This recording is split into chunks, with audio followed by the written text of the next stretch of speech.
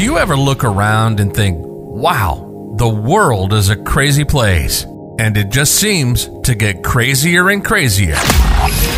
Ease your mind and take a break. This is Fuel for the Soul with John Giftah.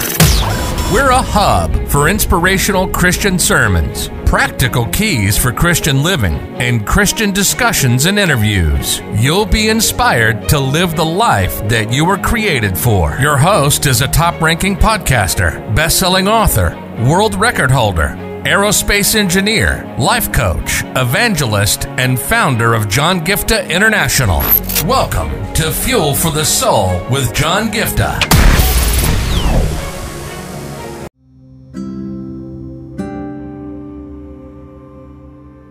One of the things I've seen in a lot of people is when they are about to take up opportunities, when they are about to make a move, when they are about to take a step, maybe in any area of their life, they always go by a past experience. You see, there is a place for self-confidence. There is a place where you say, yes, you know what, I can do all things through Christ who gives me strength, where you say, you know what, I'm not dumb, I'm not stupid, I'm not a mistake, I am made in the image of God, I'm not a masterpiece of God. You have a place for identity in Christ that you find, and the place for self-confidence, because there's so much of identity crisis that's prevalent all over the world.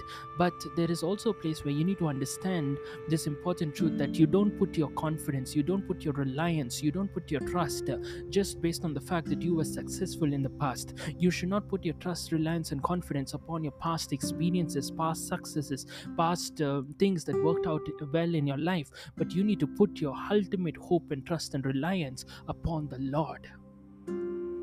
I want to share a scripture with you, and I want to take this forward, and it is found in Genesis 41 verse 16. To give you a little backdrop about what is happening, you know the story of Joseph, who started out as a guy who had the gift of interpretation of dreams. He had a dream when he was a little boy, but as he started interpreting, people were jealous. His own family members could not take it, and they could not accept the anointing and favor upon Joseph's life. And then what happens? Joseph gets into a lot of trouble. He ends up in the pit. He ends up as a slave in Potiphar's house. He's wrongly accused. He's put in the prison. He's wrongly accused. And here he is in the prison for no fault of his. And in the prison, he interprets the dream of the cupbearer, and it becomes a success. You know, what he does succeeds. What he interprets is what comes to pass. And eventually there's a moment when the Pharaoh has some disturbing dreams, and he wants somebody to come and interpret the dream, and there's no one to do it. All the wise men in the kingdom could not do it. And that moment, the Lord reminded the cupbearer, and the cupbearer, the butler, remembered that there was this guy called Joseph. And he says, you know, you can call him, the anointing of God is upon him, he can interpret your dream. And eventually Joseph is brought to the Pharaoh. And I can imagine where at the moment when you look at verse 15, for example, let's start with verse 15, right?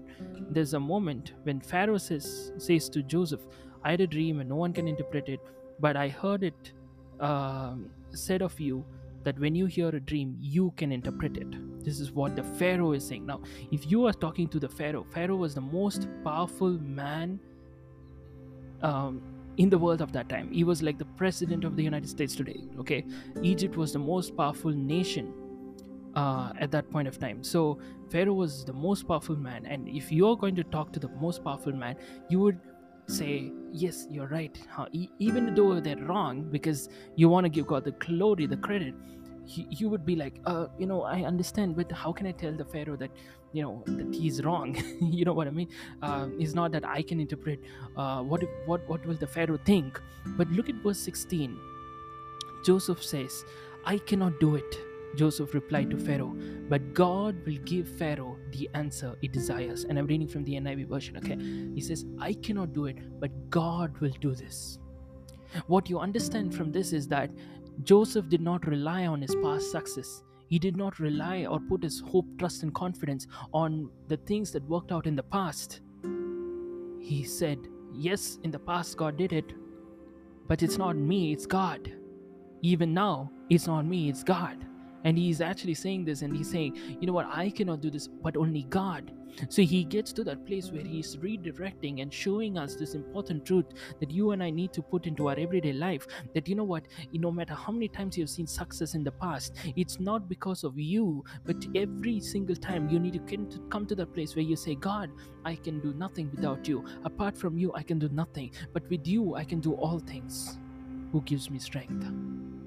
Today, I want you to come to that place of humility, that place where you say, God, I rely on you. Even though you've done this a million times, can you still trust him? Sometimes, as a preacher, I'll tell you honestly, sometimes, that sense of like, oh, I've done this so many times, kind of kicks in. Even when some opportunity comes, I'm like, oh, I have preached so many times, all of that. But I always go back to that place where I'm God, I don't want to just take this lightly. I don't want this opportunity to be, where I'm just going to showcase my past experiences, my knowledge that I incurred in the past so many years of doing ministry. God, I want to depend on you as if this is the first time I'm preaching. That's the way I look up to the Lord. That's the way I go to the feet of the Lord. And I'm telling you guys, me, right, with the podcast in itself, we have crossed 950 episodes on this daily podcast. And then there's the YouTube channel. I've been ministering, and last couple of days ago, we celebrated 11 years in the ministry. 11 years. But here's the thing I want you guys to understand, that every time I go back to that place, I say, God, even though you have helped me in the past, I'm not putting my trust, confidence, and reliance on the fact that I was successful in the past. I put my trust, reliance, and confidence upon you, because it is you who will help me succeed today. It is you who will help me succeed tomorrow. It is you who will help me succeed in the next opportunity. Today I pray in the name of Jesus that you'll come to that place where you realize that it's not about you. It's not about your past experiences, but you come to the place of humility in saying, God, today I need you afresh. I depend on you, and I need you to help me through. In Jesus' name I pray. Amen. God bless you.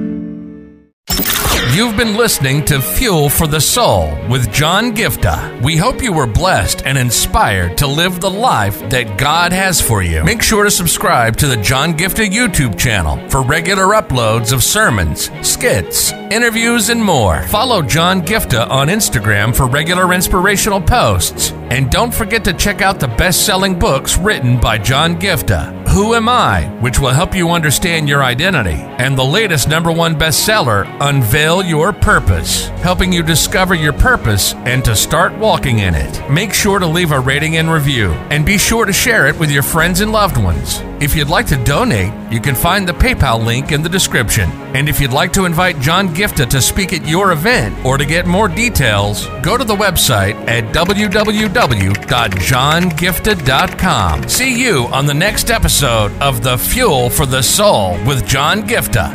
God bless you.